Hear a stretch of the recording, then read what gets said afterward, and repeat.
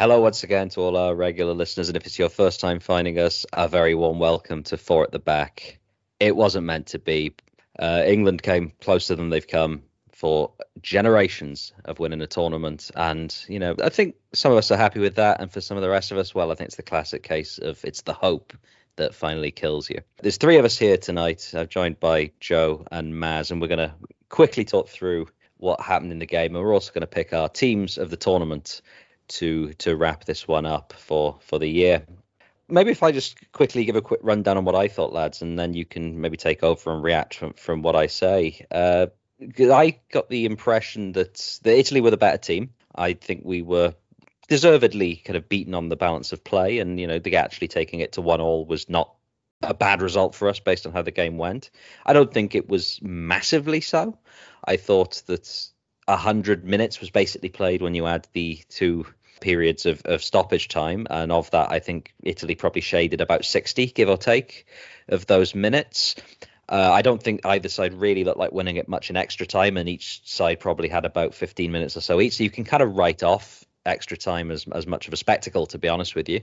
Of the time that Italy were winning, I thought that they only really outclassed England for, let's say, the moment where the substitutions came, which was about 55 minutes in, until about the 75th minute when England finally adapted and got a handle on the game. But it was too late by then. And for that 20 minutes, Italy were far and above what England were playing. And that really is, for me, the only bit that I'm really overly critical about or fussed about, is that it took so long to make a change when England had dropped too deep. Italy just had the freedom of the park, and you knew an equaliser was coming. And if it hadn't been for Jordan Pickford, who had a great tournament in the end, that could have got out of hand in that 20 minutes. And in the end, we'd be quite fortunate to take it to extra time. Yeah, I think, you're not far off there. How I see it, I think fate kind of played its hand a little bit, to be honest. An early goal like that in what would be a cagey match, I said at the time to Joe, it's the type of thing that's good if we don't sit on it. And I don't think we did too much in the first half, not excessively. I think the first half pretty much played out as it would be if we hadn't scored that goal. We may have had a little bit more of the ball. Obviously Italy came out a bit more and pressed a bit more than they would have at 0-0. But I don't think that goal in the first half affected either team's game plan an awful lot.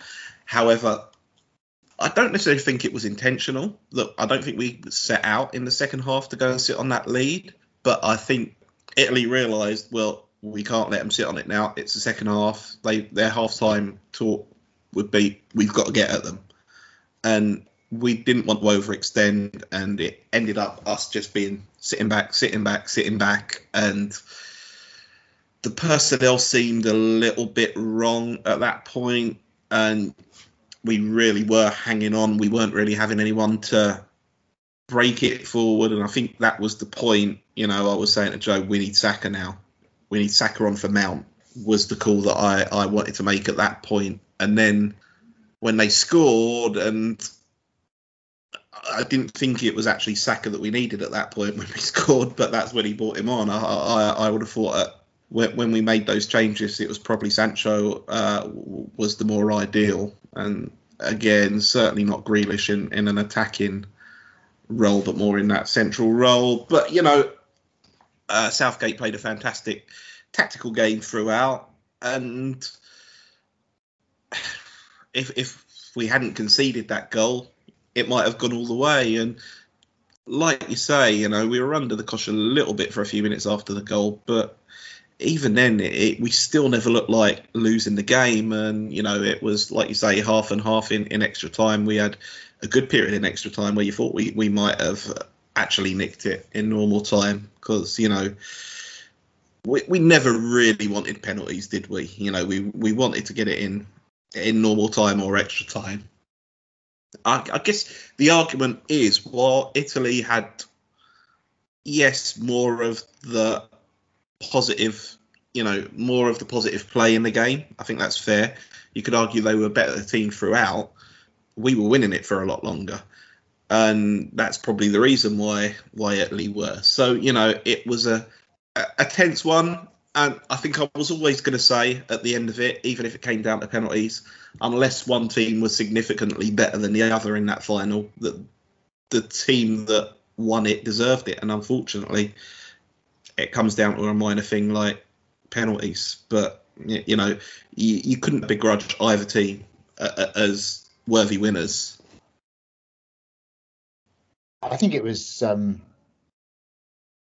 the first time that Southgate's sort of second half game hadn't really paid off. Like I think if you'd said at the start of the game after 70 minutes it would be 1-1, you'd have been pretty happy with that. I think the fact that we took such an early lead and we were we started the quickest. We did have other chances in the first half, but or at least we looked threatening in the first half at times. The way we backed off in the second half, I don't think it was necessary. I think the plan was to kind of get to 70 minutes and be no worse off the level, and then go with Grealish and Saka or Sancho or whoever fitted the bill at the time. But unfortunately, none of the substitutions really seemed to work. I think Henderson had a shocker. He looked well off the pace. Saka didn't really have the impact I think we were hoping he would do. Grealish, I don't think had the influence that we would have liked him to have.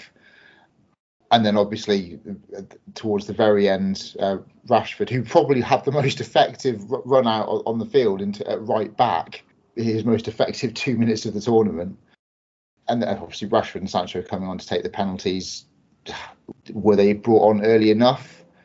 Could they really sort of get a feel for the game, the atmosphere, for even kicking a ball, having not done anything for 2 hours? You could argue that one way or the other. If Rashford's penalty goes in, things could end up very differently. And with what, 2 inches? Yeah. The difference between the width of the post. Death or glory. Literally that, not even that. So yeah, I think ultimately the luck was going to run out, and actually the best team won the tournament. I've got no problem admitting that. I think Italy were the best team in the tournament. I think it would have been a travesty, and I think all around Europe they would have been proclaiming it as a travesty if Italy had not won.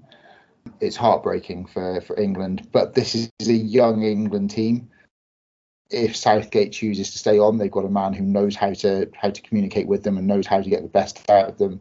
And we also have a coach who is prepared to learn and prepared to reflect on what he's done previously to try and improve. And I've got no doubt if he does stay on until Qatar, he's going to go away and look at how he can unlock some of that attacking talent, because we've never had more attacking talent in this country than we do right now. So yeah, mixed feelings about the result, but quite optimistic for the future, I'd say.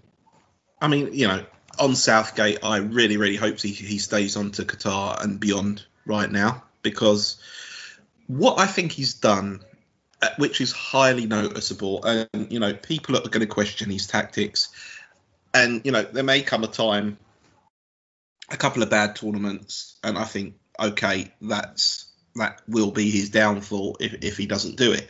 However, what he's done for the team spirit, I think is huge.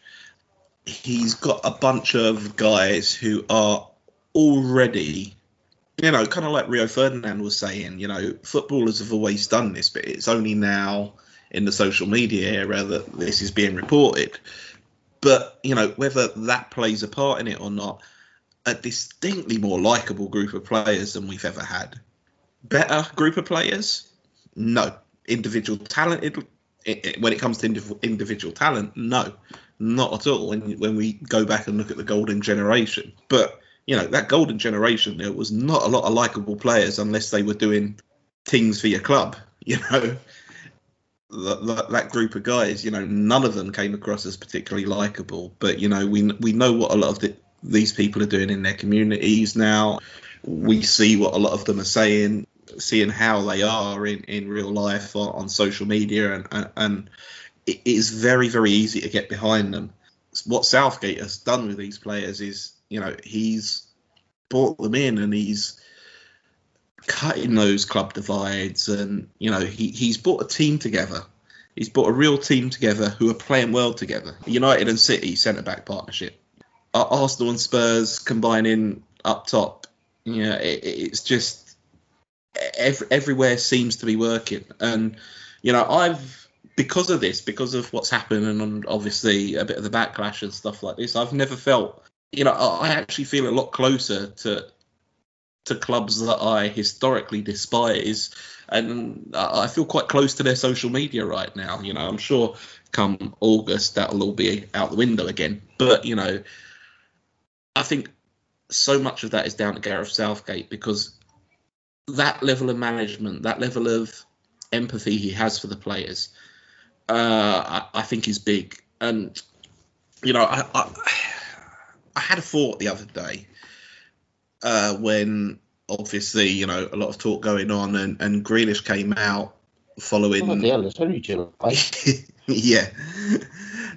Criticism came out about, Grealish and Sterling should have been taking penalties, this, that and the other, and Grealish came out and said, no, I offered. I'm just wondering if maybe it's that trying to protect his players that's cost Gareth here, because maybe he's thinking back to 96 saying, well, I stepped up, maybe someone should have stopped me and got someone who would be a better choice to take that sixth penalty. So, has he actually done that? Has he just said, right, it's you, rather than going out there and seeing who really wants it? Yeah. Have you seen the video? No, I've not seen the video. Have I? There's a video that someone managed to capture of Southgate going around the process, and it just shows that last minute or so of him going to the penalty takers, and he goes to Sancho, talks to him, goes back to a coach and debates with him for 20 seconds or whatever as they work it out, and then he goes up to Saka and asks him, and you can see just in the background Grealish is kind of there, and he sort of expects to be asked. Pick me. Yeah. Yeah. He's got that kind of look, and then there's kind of oh, okay. I think it'd be really difficult to overrule. Roy Keane was quite insistent, and I could see Roy Keane doing it, but I actually think, what if you did say no, you can't pick him, and either you then ended up missing, or everybody scored and the kid who's just been told he can't take one then has to take one anyway. I mean, I think it's a whole can of worms. It is, but it's coming from experience. Very few people have been in that situation that Gareth Southgate's been in. So, was it the best choice? When you look at it, I guess if you say the proof's in the pudding, it's definitely not. I was immediately very critical and obviously protective of, our teenage protege who was suddenly taking the fifth penalty in the biggest game of his life at the age of 19, and who I believe has never even taken a professional penalty in his life. However, no, but we're talking about a squad that have Champions League winning captains, a guy that's played so many games like Kyle Walker, who's versatile, Grealish, who's got all the talent in the world, Sterling, who's one of the most elite footballers in the world. And I'm not saying that one of those had to take it. What I'm saying is, should it be a 19-year-old who was on the fringes, who was barely getting any first-team football until the start of this season? And, I think in the light of day, the answer is always no. And more importantly, a 19-year-old who is on a good run of form for his country and got dropped for the final to the bench, may I add, and brought on and then asked to take a penalty. However, what we've always got to remember is that a penalty shootout is always a crapshoot.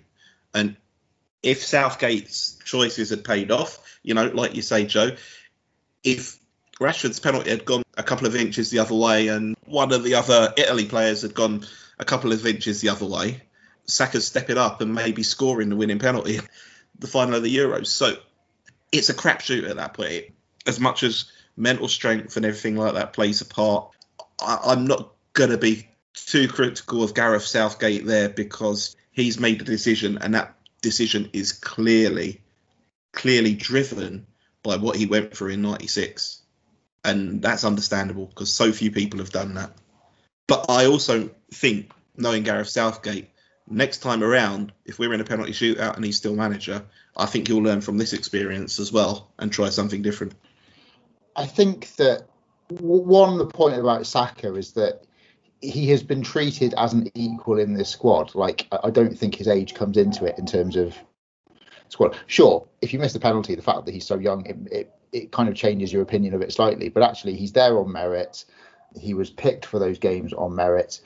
The decision to drop him was a tactical one. It wasn't made because of his performance. It was made because of the way that Southgate wanted to set up tactically, and the option was to either drop Saka or Sterling, and there was only going to be one winner. When we talk about fine margins, Harry Maguire's penalty has got one more degree of trajectory on it. It's going into the stands. So he was just as lucky to take out the camera as Rashford was unlucky, and then the narrative changes, doesn't it? I suppose we're never going to know exactly what was said. All I can imagine is that all of these things are so meticulously prepared these days. They'll have been practicing penalties since day one of the camp, knowing that there's a fair chance it's going to come up. They'll have been analysing who the best penalty takers are, who are the ones who are most likely to score. Saka, as you say, big confidence at the moment. And this might well burst the bubble a little bit, but I was backing him. I was sat there thinking, I wouldn't have been surprised if it went in. Finally, Donnarumma is an absolute monster. I can't imagine having to stand up against him knowing all of that's on your shoulders for any of them, really. And the two penalties that did go in for England were two of the best penalties you'll ever see. Yeah. That's true. I mean, he's a monster of a man, Donnarumma, as well. And as you say, with all that on the line, regardless of your age, it must be a daunting prospect. They're not the 5 penalty takers that I would have chosen, in all honesty. But what I kind of thought as he stepped up, even though there was a moment of raised eyebrow with that, it's Gareth Southgate won't have chosen this at random. It will be based on all that kind of data that you just been talking about there. And I've got a few things wrong that he's been vindicated by in the tournament, and if this is the one that he finally gets wrong, as it were, then you have to kind of take your hat off and say they're not all going to go your way.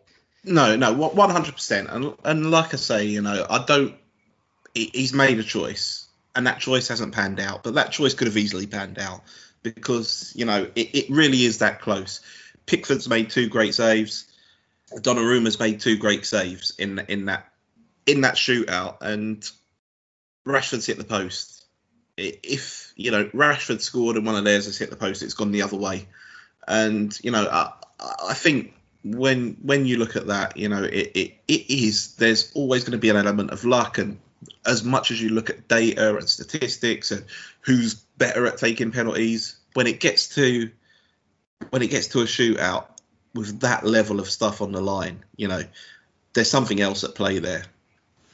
I think there's been a lot of other stuff that's made the news in the subsequent days. It's all been quite depressing. This is a football podcast and we aim to be generally kind of uplifting, so we're not going to go too much into that. I just wanted to, before we moved on, take a moment to say that, collectively, missing a penalty doesn't mean that we have not been thrilled by this England team and these young players, and we stand with them unequivocally, and not remotely got any sympathy with any of the other people who have brought our game into disrepute in the subsequent days and on the day of the final itself.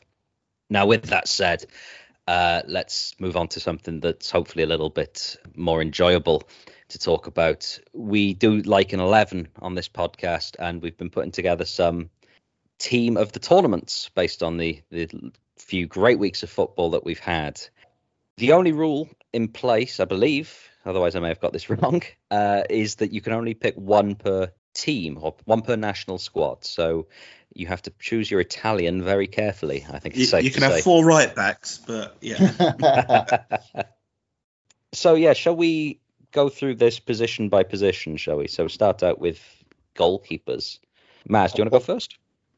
Yeah, I see. It's funny here. A lot of this made itself when I started to look at the teams that got to a decent point in the tournament. But for me, when you consider it all, I mean, realistically, the best goalkeeper in the tournament, it's really a coin flip between Donnarumma and Pickford, isn't it? When you look at it. However, my goalkeeper is Jan Sommer for that fantastic performance he had against France. That's a pretty good shout, I would say. I didn't think of him, if I'm honest with you. I went with the Finland keeper, Radecki. Oh, same. Good choice. Good choice. He was definitely. He was absolutely fantastic in the group stage, and I think the best goalkeeper of the tournament was Jordan Pickford. I don't say that as a proud Englishman. I'm a Newcastle fan. He came from the enemy, but he made key saves in every single and bar a sort of a mad sort of 5 minutes in the semi. He looked composed. He communicated well. He was alert throughout the and even though he wasn't called on particularly often, when he was great. Radecki was much busier. I was just going to say he made two. He let in 2 goals all tournament, and one of them was immediately after a world-class save. Yeah, exactly. So the other one I considered for this was Schmeichel, who again was outstanding against England and had been brilliant throughout the tournament, and also was probably one of the men of the tournament in terms of what he did in the opening game against Finland. But no, Radecki was outstanding, and picking him to go in goal meant that I didn't have to waste my my Italian pick on Donnarumma. It does keep a few other options open because the Finns overachieved at some level in this tournament, but I think there's probably other places that you might want to use your outfield players. So as I say, I had exactly the same pick. So we move on to defence? Right, I've gone with the formation that the champions have played, the formation that the runners-up sometimes played. I've gone 4-3-3. My back four. Right. So I had to get my guy in at right back, Denzel Dumfries.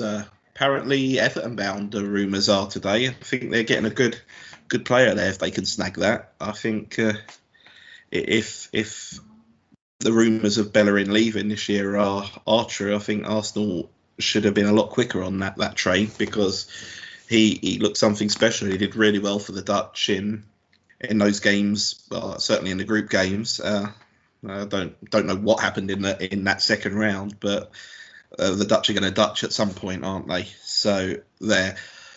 Left back, I've gone for one of the right back left backs who was actually a bit more of a left midfielder. This is actually the country that I struggled the most to pick someone for, because I could have picked at least 5 different people for many different reasons. And for a long time, I actually had Simon Kjær in there just for what he did as a leader for Denmark, because I think that's very, very hard to overlook. Amazing, and he'd probably deserved it. But I've gone with Morley. I don't know. Mæhle. Yeah, there you go.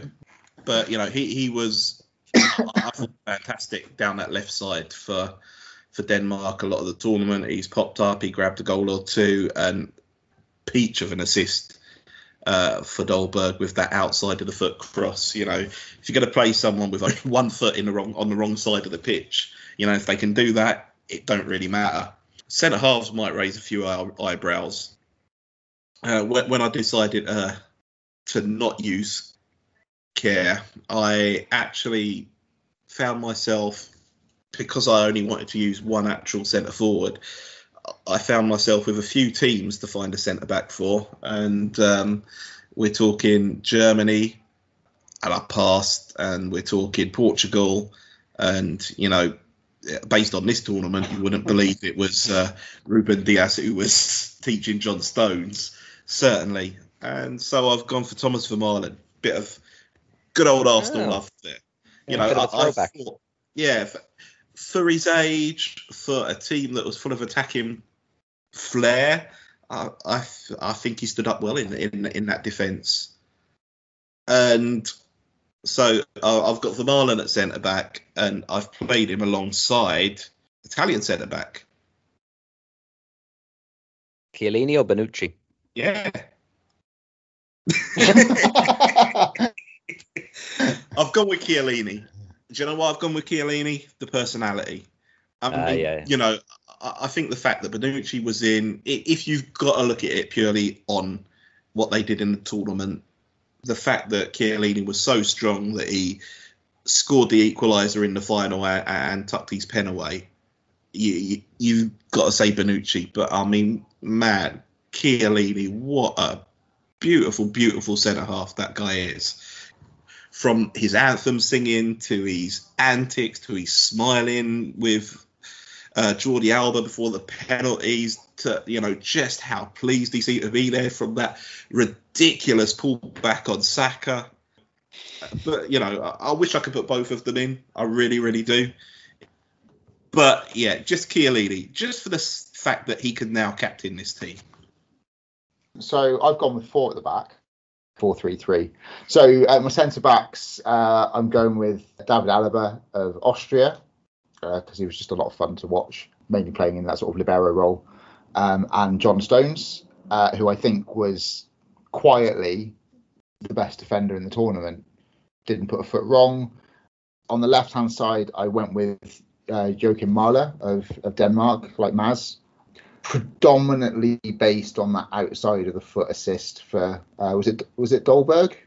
Yeah, Dolberg in the quarterfinal. Oh, what filth. a ball! Pure filth. Just like he's in this team of the tournament for that. But I forget what Spinazzola did. That all day long. And on the right hand side, bearing in mind that I thought I'd already used up my Dutch option, and I probably would have gone for Dumfries otherwise. Or Kyle Walker, even though I criticised him for half the tournament on this show. So I went with Joshua Kimmich of Germany. One of the better examples of a midfielder shifted out to the wing. Well, I've been set free for mine by the idea that they don't have to play together in any real game. So this might sound a little bit chaotic, but I'm just going to ask you to embrace the chaos. We're going with a 4-3-3. Denzel Dumfries, who incidentally sounds like he should be playing for Ross County to me. Then Steven Zuber. 70s. Yeah, absolutely. Steven Zuber of Switzerland at left back. Then David Alaba of Austria. And Simon Kjær of Denmark. So how much time Kjær will spend defending on his own might be quite interesting. I think he'll whip them into shape, to be fair. I mean, as you said, there's reasons that he's got to be in just for kind of leadership things, if nothing else. And he would have my captain's armband, I think it's fair to say. I think he'd spend most of the game shouting at no one because there'd be no one else back. Yeah, I hope you got a good defensive midfielder in there, Pete. Well, yeah, but shall I go first then with the midfield, because the man sitting just in front of them, I've used my Italian pick. It's going to be Jorginho, and then rounding out my 3-man midfield, we're going to have Paul Pogba and Torgan Hazard of Belgium. Okay. I mean, Hazard had a decent tournament, didn't? Well, a couple of decent games. Pogba was magnificent. So magnificent that I picked him too. I'm magnificent in what was otherwise, apart from one or two players, a failing team, to be honest, which just magnifies the achievement, in my opinion. I mean, some of the passes he was pulling out, and that goal against the Swiss to go 3-1 up was just utter filth. Yeah, so I picked Pogba as well, and I put him alongside Pedri.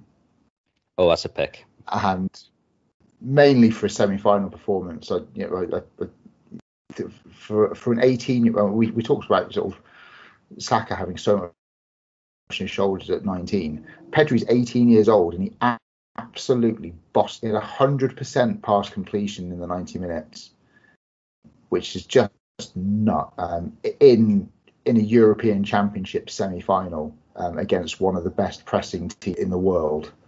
He was fantastic. So for my third bit, I was going to go with a Dutch midfielder, which I can't quite decide between Frankie de Jong and Jorginho Wijnaldum. I think I'm going to go for de Jong on balance, so we can sort of sit back and let Pogba play a bit further forward. Okay, so we're fixed. Maz, what have you got in the middle of the park? I think unsurprisingly, when you look at France, I've also picked Pogba. I very briefly had Griezmann in instead, but it didn't last long. I had Pedri in for a long time, and then I just realised who I was, and I dumped him for Busquets. And then I dumped Busquets because I'm like, right, no, I need a little something else. So alongside Pogba, I've gone with Zinchenko and Forsberg. I've got Zinchenko in because I just felt 11 players, you've got to get one from at least all 4 quarterfinalists in there. And he did have a very good game in a different position that he plays for a very good tournament in a position that he doesn't normally play for City in that more central midfield role where he's obviously their main man, and it showed. He led them to the quarterfinals of the tournament, so I think fair play to him there. Emil Forsberg, who scored some absolute bangers and had a really good controlling game in that attacking midfield for Sweden throughout the tournament. And yeah, so Pogba, Zinchenko and Forsberg are my trio. I will say that I've also taken Forsberg, but I've taken him because he was playing on the left quite often of a very Swedish 4-4-2, whereas I've taken him pushed further forward to the left side of the attacking trio in a 4-3-3. As I've said that, I might as well round mine out. I've taken Raheem Sterling on the other side as my English pick, and down the middle I have one half of the Golden Boot winners, Patrick Schick. The half that didn't score all of his in penalties. Yep. Right, I have gone for Schick. I went for Romelu Lukaku, and because I absolutely love watching him play, I've gone for Insigne, which is a bit out there, and he's definitely not the best Italian player in that squad. But when he was on it, he was absolutely on it. It was a joy to watch, and the goal he scored, it was like the Pogba goal, but on the run, was insane. I don't think that's out there at all. No, I think it's fair enough. You could have picked Insigne, you could have picked Chiesa, you could pick either of those two as an attacking option for your Italian. I did actually pick Chiesa at one point. I thought, no, I prefer Insigne.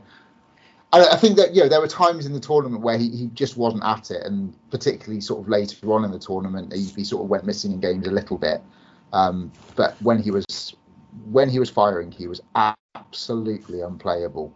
And it is worth adding as well that he did as much as anybody in that 20-minute spell where Italy made England look like a schoolboy team to contribute to that. Now, Chiesa did all the eye-catching stuff, but if you look at who the tactical change really involved and what he was doing between the lines to make all that stuff happen, you could really argue that actually Insigne won that for them. So, I mean, whatever he did going quiet when kind of he would be out on the wings in some of the other games, he came good when it mattered. And I think it's worth mentioning here that the player of the tournament was crowned as Italy's goalkeeper. I've picked an Italian defender and agonised over which one. You've picked an Italian midfielder, Pete, and probably the one that was far ahead. But Locatelli had a great start to the tournament, and Verratti had a great tournament, and Barella was no slouch either. No. And Joe's picked an Italian attacker, and like you say, could have easily picked Chiesa instead. I think that does say something. Yeah, I mean, picking Immobile would have raised a few eyes, but almost anybody else in that kind of first team would have been, fair enough, I think. And on top of that, before he got injured, Spinazzola was probably the player of the tournament at that stage. Yeah, you'd have thought he was nailed on, wouldn't you? Yeah, it's left back's been a bit of a tricky position, hasn't it? There's been a few good performances in that left side of midfield or left back role. Just to back to your strikers before we move on to Maz's to round it off. If you're going with Schick and Lukaku and Insigne, does that mean you're imagining them more as a kind of classic 4-4-2 type strikers, but with Insigne playing as a number 10 rather than one of them out on the wing? Well, I would. You could play it as either way. I think you could play it with Schick as the number 9, so to speak, and Lukaku out on the right, Insigne on the left. Or if you wanted to switch things up, you could play the Lukaku and Schick up front and have Insigne in that sort of free role. All right then, Maz. Just 3 more places to go. Take us home. Until I went with good old 45-year-old Thomas Vermaelen, I was debating for a very long time whether I could play Schick and Lukaku up front together, or whether I could, sneak in, a De Bruyne who was obviously nowhere near full fitness at any point in that tournament, yet still is a world-class enough player to be able to influence some of those games. Or even, the other Hazard in a more advanced position, I guess, like you've done with Forsberg. But in the end, I've gone with Schick as my centre forward. Sterling, I think, was always going to be my English pick on the left wing, and I think had we won that penalty shootout, he probably would have been the player of the tournament. No, he wouldn't have. I know how UEFA and FIFA go. Harry would have got it. Harry Kane would have got it, I'm sure. But Sterling on the left, which left me with the right. So my whole Pedri Busquets debate became totally pointless, and I went for Fernan Torres, who, not the most standout player of this tournament, but I thought he had a very good tournament for the Spanish team and looks a good prospect. So I've put Fernan Torres on the right. Okay, I think that's pretty much it. I mean, lads, do you just want to run through your teams 1 to 11, no explanation once more for the sake of clarity? Yep. So Sommer, Dumfriesen, Malay as my fullbacks. Chiellini and Vermaelen as my old man centre half. Oh my God, they need Cole Walker to bail them out, don't they? Pogba, Zinchenko and Forsberg in midfield, with Fernan Torres, Sterling as my wide forwards, and Schick through the centre. Screw you, Ronaldo. So I've gone with Hradecky in goal, Kimmich, Marla, John Stones and Alaba in defence, Paul Pogba, Pedri and Frankie de Jong in midfield, and then up front we've got Lukaku, Schick and Insigne. And I've gone with Lucas Hradecky, Denzel Dumfries, Steven Zuber, Simon Kjaer, David Alaba, Jorginho, Paul Pogba, Torgan Hazard, although I'm starting to think maybe I should have gone with Pedri, and then Patrick Schick, Emil Forsberg and Raheem Sterling. So that's it. It's been a great tournament. Just spoiled a little bit at the end, but we're going to try and stay positive. And the World Cup is in a year or so, and as we've said, Gareth Southgate is nothing if not capable of learning from mistakes and so on. So we will be back. We are going to take a little break, though, because we've obviously had a feast of football lately. We've got some great stuff coming up in season 3 that will be coming out in a few weeks' time. We're going to have some more great sides and some more plucky underdogs from the history of the Premier League. We're going to look at La Liga for the first time, and we may even bring you an episode on some World Cup winners. So keep your eyes peeled for that. Until then, thank you all very much for listening. We hope to see you again soon.